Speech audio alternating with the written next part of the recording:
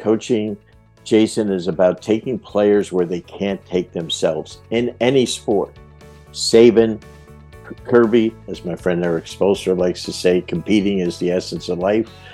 Isaiah and Michael were the fiercest of rivals.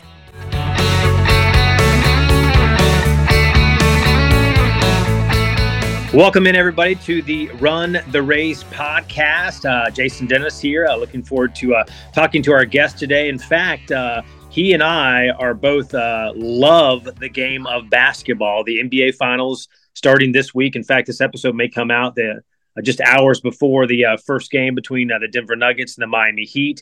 But me and my guest both live actually in football country now. I'm here in Columbus, Georgia, near Auburn, Alabama, Georgia, and he's down in Baton Rouge, the home of LSU. And so and looking forward to talking to him. In fact, growing up in North Carolina, I was a big Tar Heel fan, huge, and I still am to this day. And loved Michael Jordan.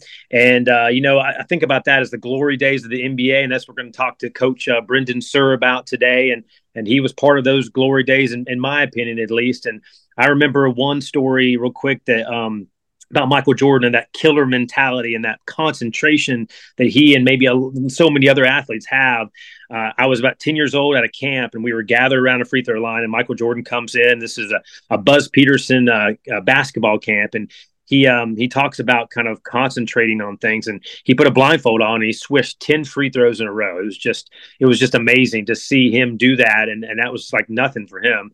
So, but our guest for today is Coach Brendan Suhr, who knows Michael Jordan in terms of, he coached him on the Dream Team, and he actually has more than 45 years of experience in both professional and college basketball coaching. Now he is coaching the world, no longer coaching a team.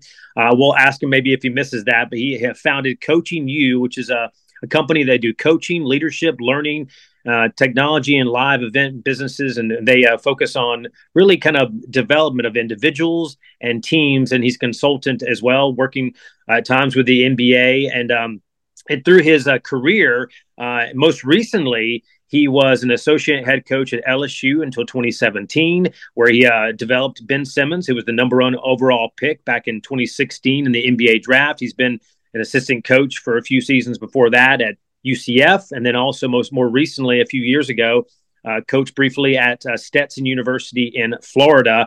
But way before that, he got a chance to coach in the NBA ranks. In fact, won a gold medal at the 1992 Olympics in Barcelona, serving as an assistant and a scout under Chuck Daly for the Dream Team. And then he got a chance from his former high school coach, Hubie Brown. What great to be coached by him. Got an opportunity to join the Atlanta Hawks staff, where he remained for 9 seasons, working with Brown and other legendary coaches like Mike Fratello.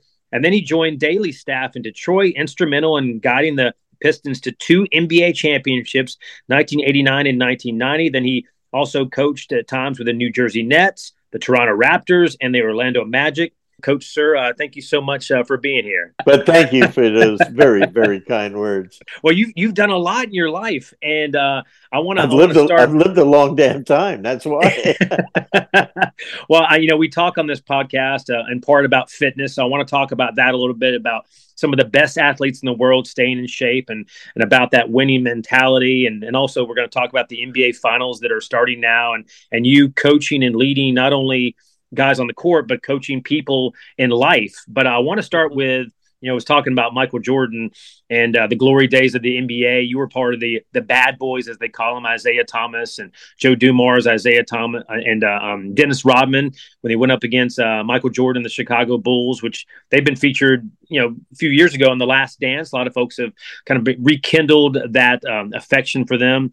Tell me about any big memories that come to mind in those battles when you were part of the Detroit Pistons. They were great, and to the point where Michael and I usually, when you have such fierce rivalries, a lot of things come out of those, and sometimes it's appreciation for competitiveness, as my friend Eric Spoelstra likes to say. Competing is the essence of life. Isaiah and Michael were the fiercest of rivals with no love between them because it resulted in one of them winning a championship, all the time, which was great. Where Dumars, who's now second in command, basically at the NBA, Joe, um, he was the one that had to guard Michael, and the love and respect they have for each other is amazing. Great competition, and brings out the best in them, to the point where, obviously I coached Michael in a couple of All-Star games and then with the Dream Team. But when his two sons had to pick a time to go to college, one of my fondest things with Michael is that he allowed me to coach both of them at UCF, and that was very much respectful. His father James, who we too early lost, was very, very close to Chuck Daly and myself. When we used to play the Bulls in the playoffs, James Jordan would come and sit in the coach's, we called it office or locker room, with Chuck and I before the game. Can you imagine that? Can you imagine? My dear friend Pat Riley, who treats it like, a military. He would never. He didn't. He would never allow something like that. Chuck and I would just sit back there and just talk to this guy who's about ready to drop 50 on us. But I think it was such the relationships. I think about what the Jordan family and Michael in particular, I treasure the most. And I know that you worked obviously offense, defense, behind the scenes strategies as a coach, and with the Pistons. I remember back watching them and the things that the Bulls and Jordan had to overcome. They had to kind of get through that gauntlet, and when they finally kind of got over that hump. So what did you do? Like, was there something that you and the team kind of how were you able to win and overcome that talent? Well, before I joined them, they had always seemed to go up against the Bulls in the playoffs in Michael's early years as a pro. And Isaiah and the team pounded them every year. And so they had no success. I think at one point it was something like 30 something to 5 as far as wins versus the Bulls. I mean, it was just ridiculous. And it was then when I joined them in '89, we had kind of, it reminded me, Denver, Michael Malone, his daddy was the other assistant with me in Detroit, wow. Brendan Malone. And we only had 2 assistants back then. Now they have half of Columbus, Georgia sitting in the back row of a bench. I mean, we have 10, 12 assistants. But back then we only had 3 people on the coaching staff. And so we did everything. So, offense, defense, people always say to me, hey, were you an offensive or defense coach? Like I'm on Kirby's, smart staff, my coordinator, but no, we did both. And working for Chuck Daly was incredible because he allowed you so much freedom. And so, we really did some unique things against Michael. One, what we tried to do, he was one of the best defensive players ever to play in this league. He was absolutely incredible. But we made him work guarding Dumars and Vinnie Johnson. So we constantly made him involved. We constantly ran him off screens. And it's not like nowadays where they breathe on someone, they think they screened them. We hit you when we screened you. And we really hit Mike. And so that was tough. And then when he got to the other end of the court, we really went after him. And we put in what was termed the Jordan rules, in my in my first year there, we put in the Jordan rules because we had, like Denver has now, we had 9 days off in between, our second round opponent. I think we swept the Celtics with Bird. And now we had 9 days off. They finished a tough series with the Knicks of 6 games. Now they came to us like 2 days later, and they beat us in a very close game. Then the second game we won. And then we went back to Chicago. I never forget it because the anniversary was Saturday. For Memorial Day weekend, back then CBS was the people that were doing the NBA contract as opposed to ABC and ESPN now. And we went back to Chicago. We were up 19 points at the half, and then Michael went for 47 points. Wow. It was just incredible. And they beat us by 2 points with all that. So about 2 a.m, Isaiah Thomas literally called me. We didn't have cell phones back then. He didn't text me. He called me in my hotel room. I had my wife and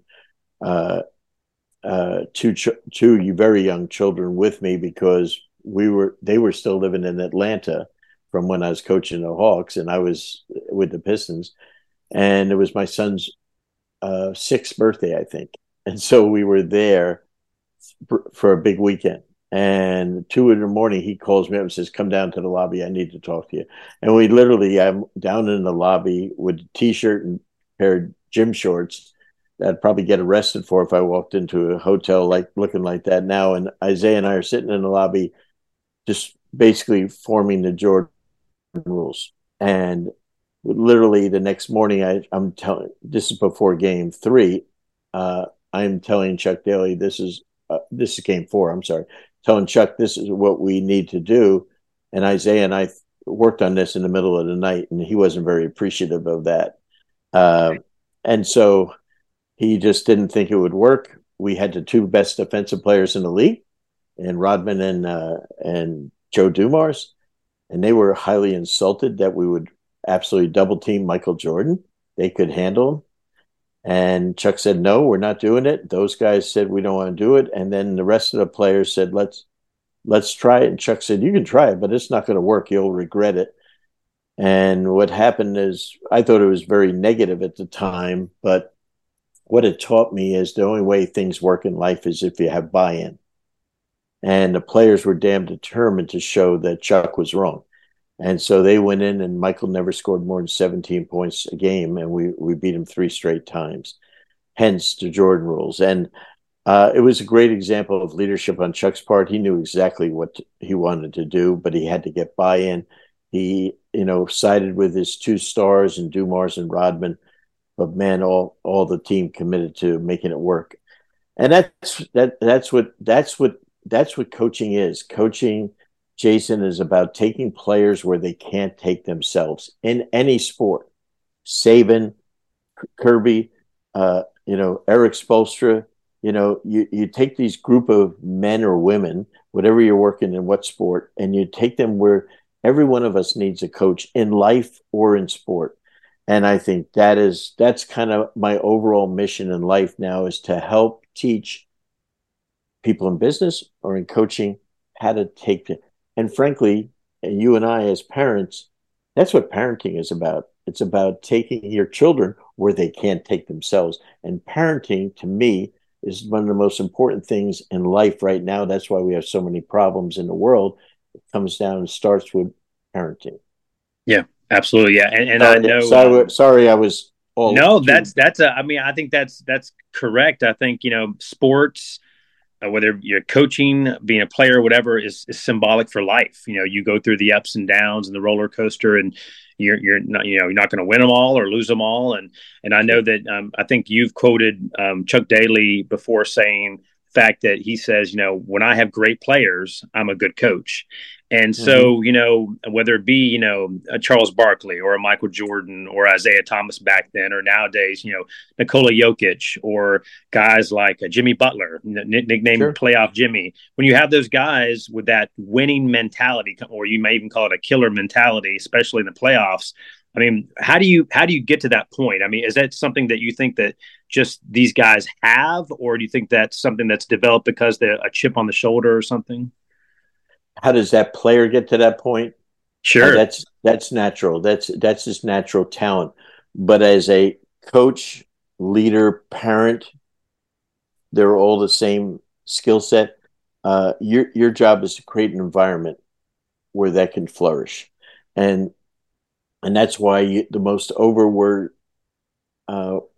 word at a press conference when a new coach is being hired is, "We're going to establish a culture," right? We're going to have a great culture here. Well, usually you get a job because there wasn't a good culture, And how are you going to flip it? You have to get the players on that team to believe in what you're saying. And culture, frankly, just like whether it's the culture at the station where you work at, is an outcome of people's behavior. I don't care how much money you make or anything like that, what titles you have, but do we have everyone that's working together, pulling together? And it's all on, this is what I call the soft part of coaching. It's all about values. It's about being part of something bigger than yourself. Guess what? When you go on TV tonight, if you don't have a cameraman, if the audio doesn't work, and if something breaks down where somehow it can't go out over the satellite, whatever, guess what? You're not very good tonight because no one sees it, right? That's right. Yeah. And so it's the same deal. I mean, you can have all the greatest plays in the world, but if they don't want to execute them or anything like that, or they can't, or they're unable to, it doesn't matter. It doesn't matter if I'm a brilliant coach if they don't do it. It does. I have some of my best friends who are incredible people have tragic things happening with their own kids, right? During this pandemic and everything. They're super people, but bad things happen sometimes. And it's not because they're not good parents. Things happen. So how do we get that to happen? I think it starts with, these are what I call the most important things in coaching and leadership is integrity. You Mm-hmm. have to be you have to be truthful with the people that you work with because they can see through it. You have to develop trust because once that trust is broken, it's over. And then the kind of the X factor to me is the caring, the people that, like, I watch TNT. All those guys are friends of mine. Ernie Johnson, when I was coaching the Hawks, when he was just starting out in Atlanta. We're unbelievable friends now for 43 years. Okay. And to watch how he's, become the best studio host in the world. When I watched the other day when they were signing off Tim Kiley, their incredible producer at TNT, who's retiring, the love of Shaq and Barkley and Kenny Smith and Ernie to him, knowing that they are this Emmy award-winning show, it doesn't happen without Tim Kiley. He's their Yeah. coach, and they know that he has made them so much better, and they trust him and they respect him. And he's had to tell certain people on that superstar crew that that's not right what you're doing. You need to change this now. And he's talking to guys that have made a ton of money and are stars. And you know what? But they love that because he's honest with them. So it's a fascinating thing to do. But I think it's all about the relationship aspect of coaching and parenting. Like, you can't be a good parent unless you have this relationship with your children. It's not about giving them an allowance or a car.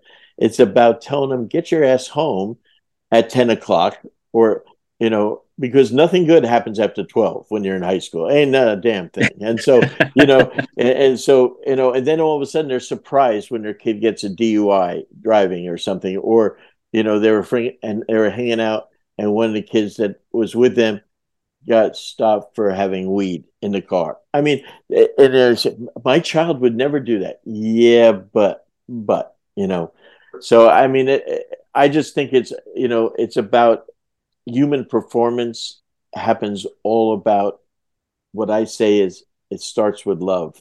And I have all the best players that I've ever coached, whether it's Isaiah or Mike or BJ Armstrong or any of my friends that I coach, including my son. Every conversation I have on the phone ends with "love you." They tell me "love you." That's the essence of men telling men how they feel about them. That's really powerful stuff. Yeah, and like, to your point, I mean, I think that's so well said, and that people, you can't do it on your own. I mean, whether you're LeBron James or Mm-hmm. Phil Jackson or Steph Curry, you got to have not only the teammates and the coaches, but behind the scenes too. I mean, we talk on this podcast about fitness, I mean, the strength and conditioning, and having those, kind of knowing what to do to be physically fit, to be one of the best athletes in the world, and stay in shape for the entire season. What was that like for you? Behind the scenes, seeing some of the best basketball players ever. In terms of how they stayed in shape and how they were able to kind of maybe better shape than others around them. Well, it's so different now than it was then because we didn't have the science that we have now to understand all that stuff. Uh, I had players that were world championship players that when the last game came in June, they wouldn't pick up a ball till late September. They would play golf all summer. They would do anything to get away with the game, which in a way I think is kind of healthy, because they played so much during the year. Their body needed to recover, and I think one of the problems we have now is the players overtrain. My daughter was a world-class gymnast, and as a high school age child, she kept getting hurt because they were training 6 and 8 hours a day. She was 4'10", 89 pounds, and she's doing all these things, and all of a sudden, they trained 12 months a year and stuff. She never got a break, and her best gymnastics was in high school age level, even though she went to LSU on a gymnastics scholarship. The only school in the country that didn't offer her was University of Georgia at the time, was a world-class program.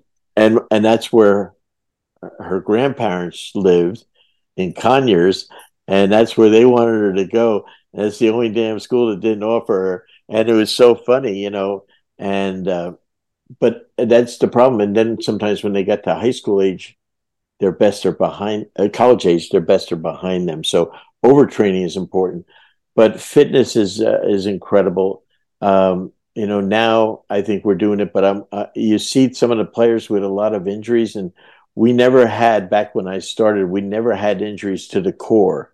Now they overdeveloped the core, in my opinion, to the point where I think guys want to look good to go to the beach more than they do to play basketball. And so when I was at LSU, we had, Keith Hornsby, whose daddy was the great piano guy, and, Bruce Hornsby, and he had two core injuries and missed 17 games his senior year, and we won 19 games. We would have won 26 games easily if he would have played, because he was our second leading scorer. We didn't have him the last month and a half of the season. And so, but it was all through overtraining, because he was just this, normal white kid that was trying to get stronger and better, right? And kind of went that way. So, but when I as a coach used to, for my own mental health, I would go out and run an hour every day at 3:00 on game day, every day though, just to relax in the hotel on the road, just to get me ready for the game. And my son was born 1983. I ran the Atlanta Marathon that year.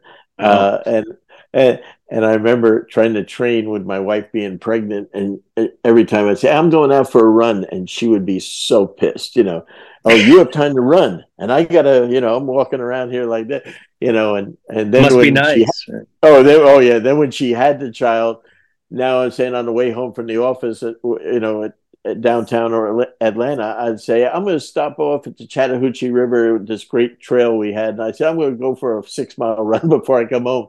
And she would get so upset, Well, I mean, you make a good point that sometimes, like, the fitness, running, or whatever else is great for your mental health, but also the less is more mentality that like sometimes we're just go, go, go, but like, we all need to rest. I mean, whether you're a world-class athlete or just, regular mom or dad, you need that rest. So with the Pistons, they were, kind of rough and tumble. They would, like you said, hit people pretty hard. Was that like something you think was like a muscle thing, or is that more of a mental kind of like, we're gonna make you pay?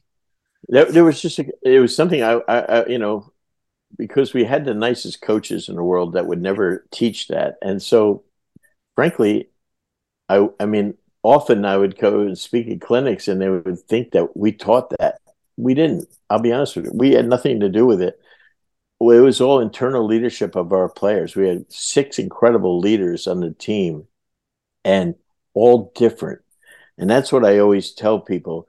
For those of us that have more than one child, I ask people all the time, are both of your kids, let's say, the same? And they say, oh, no, no.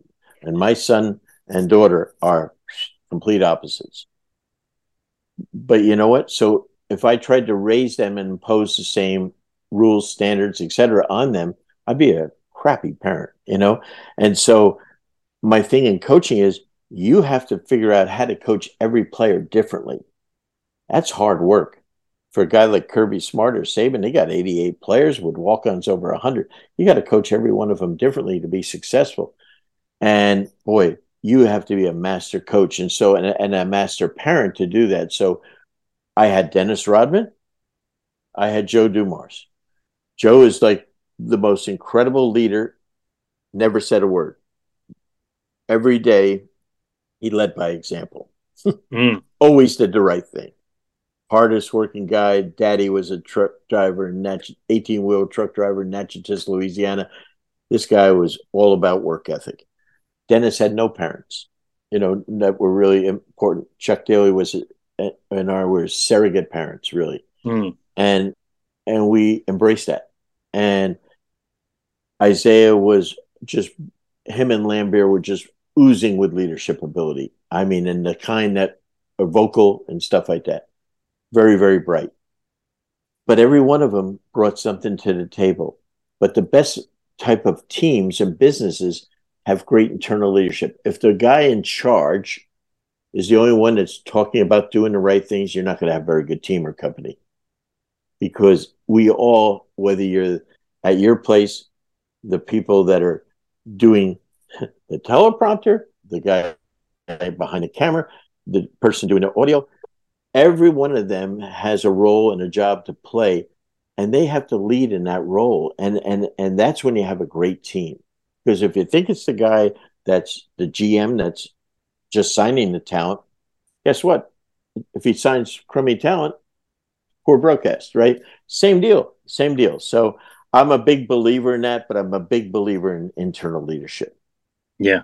And I want to talk to you just a little bit about leadership and coaching you. But before we get to that, you mentioned before Coach Spoelstra and Pat Riley currently, obviously, with the Miami Heat. And you got Coach Mike Malone bringing the Denver Nuggets to the NBA Finals. They've been waiting it out for more than a week now.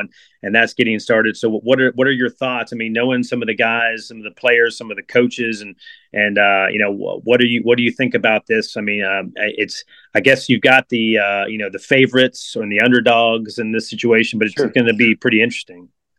Well, yeah, and that's in the finals. It's a separate entity. The best team when we won our first championship was the Lakers.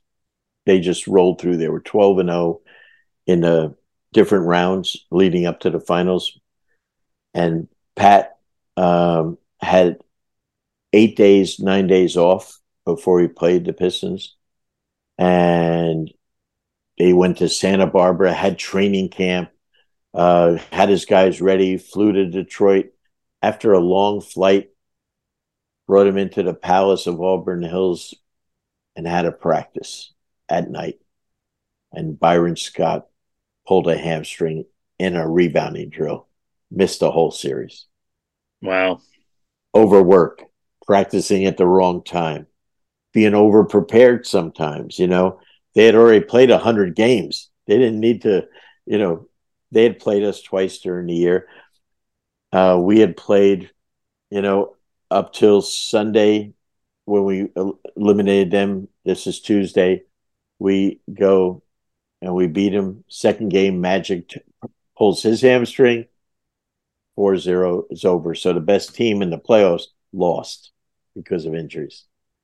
So, Denver is such a heavy favorite, plus they have home court advantage. But everyone says, Miami will get blown out in game one. But I think, if I'm not wrong, I think they've won every game one in their playoffs. I think they beat Milwaukee in game one. They blew them out. I think they beat the Knicks in the Garden in game one. and they went up to Boston Garden to beat the Celtics in game one. And I didn't think they had a shot in any of those. I thought, you just don't know. They are riding momentum. Confidence is amazing. That's why I thought Boston would win. I thought Boston had confidence and momentum going. And then who knows what happened on Sunday? No idea what happened. Monday, I mean, no idea. So, I probably, if I was a gambler, I would be broke now. Okay. Because I think I know everything. I'm an expert, but shit, I don't know anything sometimes. Erik Spoelstra is one of the greatest coaches we've ever had in the league. He's a better person, as you can tell from his interviews. He's just incredible. I've known him since he's 13 years old. He was a ball boy in Portland when we used to play. His daddy was an executive, one of the best marketing people ever in the NBA. His daddy then became the president of the New Jersey Nets when Chuck and I were coaching there. So we're very, very close. And he's just a special guy. Mike Malone, I've known since he's 18 when his daddy and I worked together with the Pistons. Michael's never skipped a step in his coaching career. He's done everything the right way. And he has certainly done an amazing job. And I'm happy for either one of them. And I have a feeling it's going to go Mike's way. I think he's got the best player in Jokic, and I think he's got home court advantage, which you like to run. Try running in Denver, 10 miles. The air up there is a lot different. It's a different world. Yeah. Kind of catching your breath. And I think that, like you were talking about, the culture that's been created by Spoelstra and Pat Riley there. But Denver, it seems like there's just such a workman-like attitude, like bring your lunch pail. But Jokic is this new style that you see in the NBA now, this 6'11", 7-foot guy who can run the floor and pass great and shoot threes. I mean, that's kind of the new NBA now. But no one else has one like him.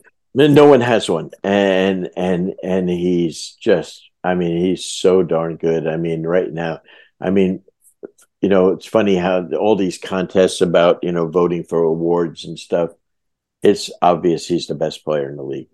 Best basketball player, to me. And so I love Giannis and I love Joel Embiid, and they did great. But this guy right now, he's the best all-around player in the league. Yeah. And I find him very amusing because he's got a great, wicked sense of humor, as a good Serbian lad would, but he's fantastic. He is. He's a lot of fun to watch. This is going to be a fun series for sure. And I know that, you, while you're watching basketball and interacting with your friends that are still, part of the NBA, you also are, created a Coaching U, and which is you're doing leadership and coaching kind of off the court. So tell me about, what are some of the things that you're doing, and what are some of the lessons you learned from basketball that you've taken to folks, businesses, or whatever else? Well, I do several things. One we center around events. We have two big events coming up in Las Vegas that we do every year. It's our 15th anniversary of our company, and one of the things we do is we have one of the premier coaching clinic in the world of basketball. It's only NBA coaches virtually speak at it. We actually have two non-NBA coaches this year, and they're two of the best coaches in the world. We have the Australian Olympic coach, bronze medalist Brian Goorjian, who's an American, who's coached for the last 30 years in Australia. He is just a superstar. And then Ettore Messina, who might be the best coach in the world. He was on Popovich's staff for 5 years in San Antonio. He's the one, he's just the most brilliant coach in the world, in my opinion. And he's one of my best friends. And every year he comes and speaks. And he's the only coach in the EuroLeague. He coaches Milan. He's the only coach that's a president and a head coach of a team. And he works for Giorgio Armani, so at least he has good clothes, So he's a really special guy, and then we've had Erik Spoelstra, Doc Rivers, almost every coach in the NBA has spoken at our event over the years. And what we try to do is using the NBA people. The NBA guys are great because they teach and they share, whereas football or basketball coaches in college, they think they hold the secrets to nuclear weapons. And frankly, they have damn good players. That's why their stuff works.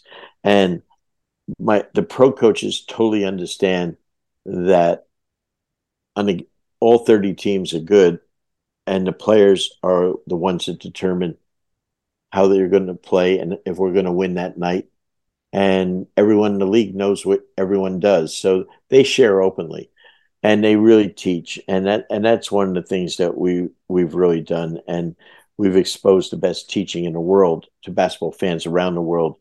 We have an app that we um, allow people to use on a monthly subscription basis that is so affordable, so that we have coaches in probably 100 plus countries that are learning from us. And that is our mission right now, is to teach coaches throughout the world how to be better coaches. Therefore, you develop better teams and better players. And it all starts with that leadership. So that's the one thing that we do out there. We also have, that's a 2-day event. And then we have a front office training camp, because there's so many people that they're not coaches, but they would love to be like Bob Myers, who retired yesterday from, not retired, but stepped down with the Golden State Warriors, that, want to be in the front office of an NBA team. And so, they do that. We come out there and we have our faculty is composed of the very best executives and teachers and scouts in the NBA and G League and Europe and the WNBA to teach them. And so we want people to want to go into professional basketball, but we have college coaches coming to learn. And like Eric Spoelstra and Mike Brown, the coach of the year, those guys all started in a video room, which is a non-coaching position, and it grew to be head coaches. So the difference between college and pro is, in college, there's a ceiling. The NCAA only allows you to have a certain number of coaches, especially in basketball, and you can't get on the coaching floor unless you are a coach. So, in the NBA, there's no rules. So a video guy can be out there trying to develop Jimmy Butler. And it's a great way to foster your career. And so Eric Spoelstra and guys like that, I bet we have 25, 30 coaches in the league that have come out of the video room. So we're partnered with Huddle Analysis, the number one video company in the NBA. Sports Code is what every team uses. And, we try to grow people in sport. And then we work with college coaches on how to develop their staff, their players. And I talk to players on every team in a group setting of how to make it. Every player. I now go speak to women's teams. Every college player in the last 4 years I've spoken to, men or women, asked them to raise their hand if they would like to play professionally after they're finished done. Every woman in the room raises her hand. That is so great. That is so great. And every guy, I don't care if the team won 5 games the year before, they all raise their hand. That's what they all want to do.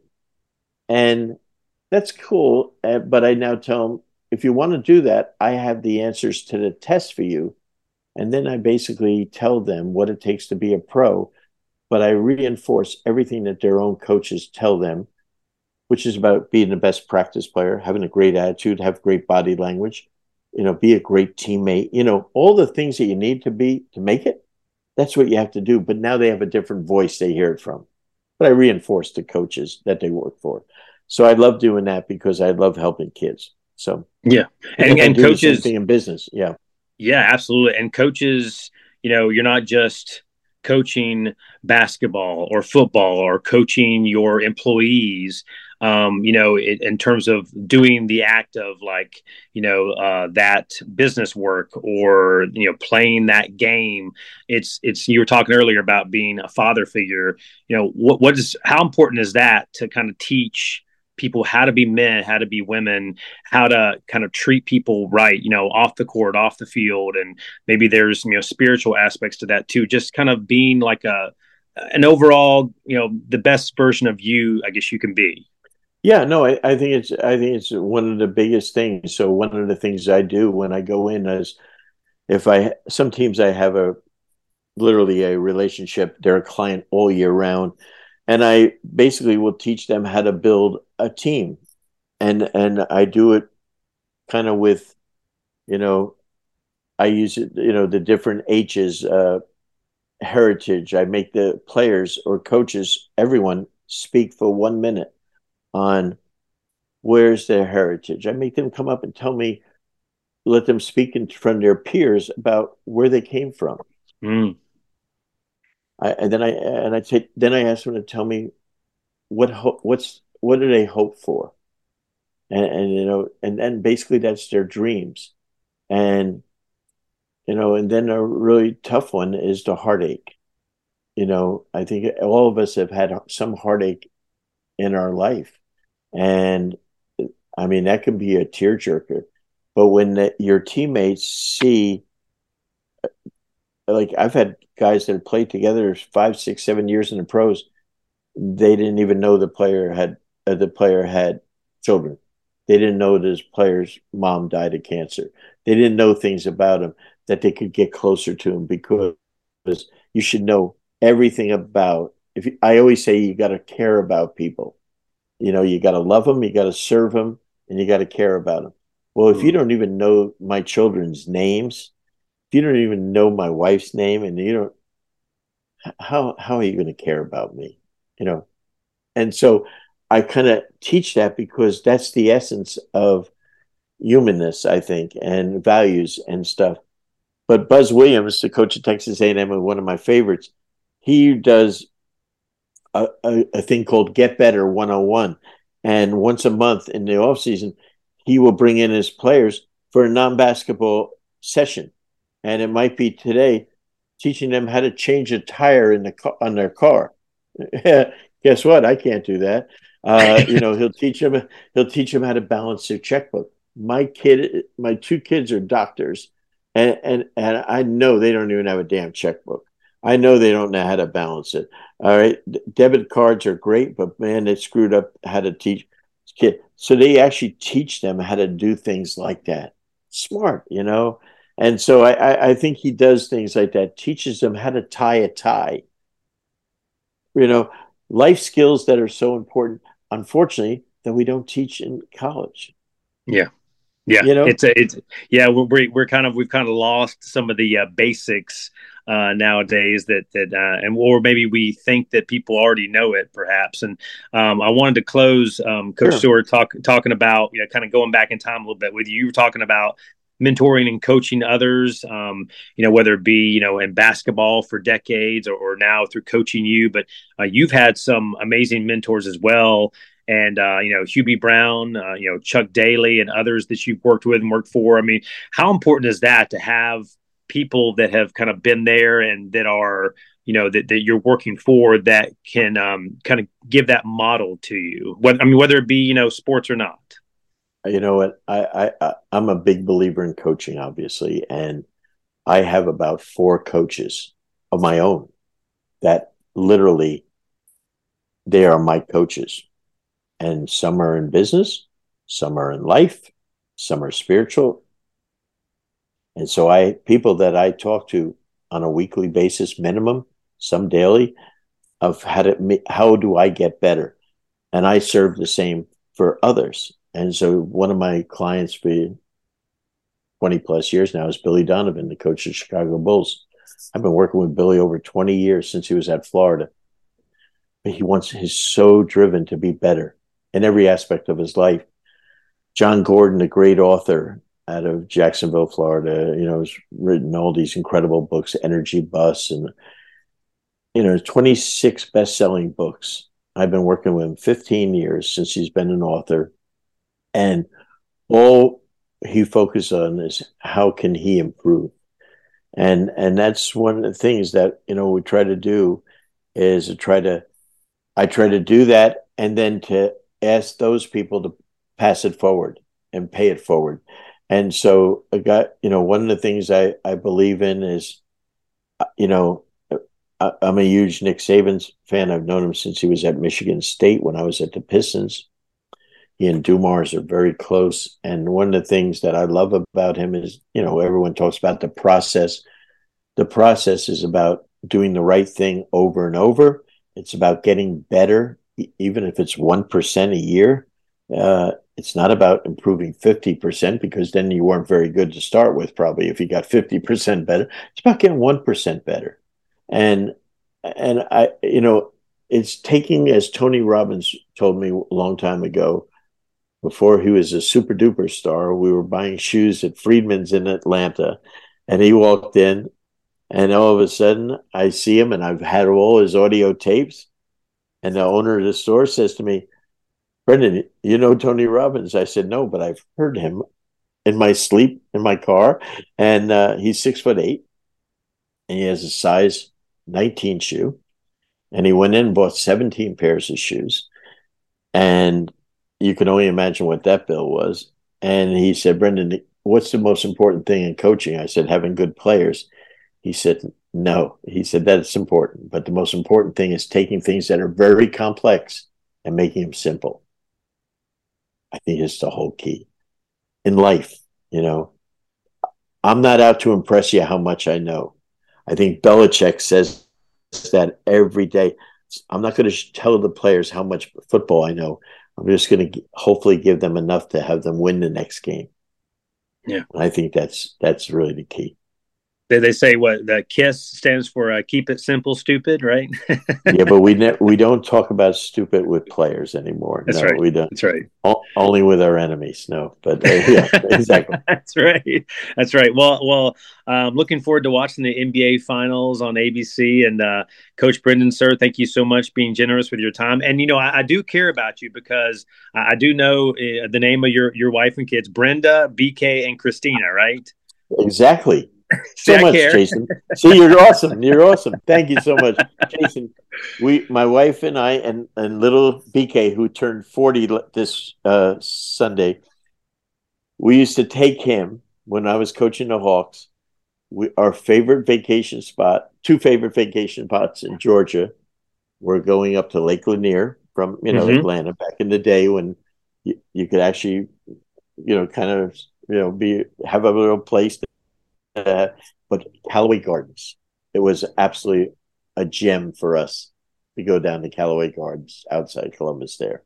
So it's just about 45 minutes up the road. It's a beautiful area and very, very nice. So hopefully you can make a trip up here sometime. So we're about to hit the hot summertime where you are and where I am. So it's a cool 90 here today, buddy. Yeah, so it's good. Well, I'll be watching on ABC those finals. And Jason, thank you so much. You were terrific. All right, thanks, Coach. Appreciate it.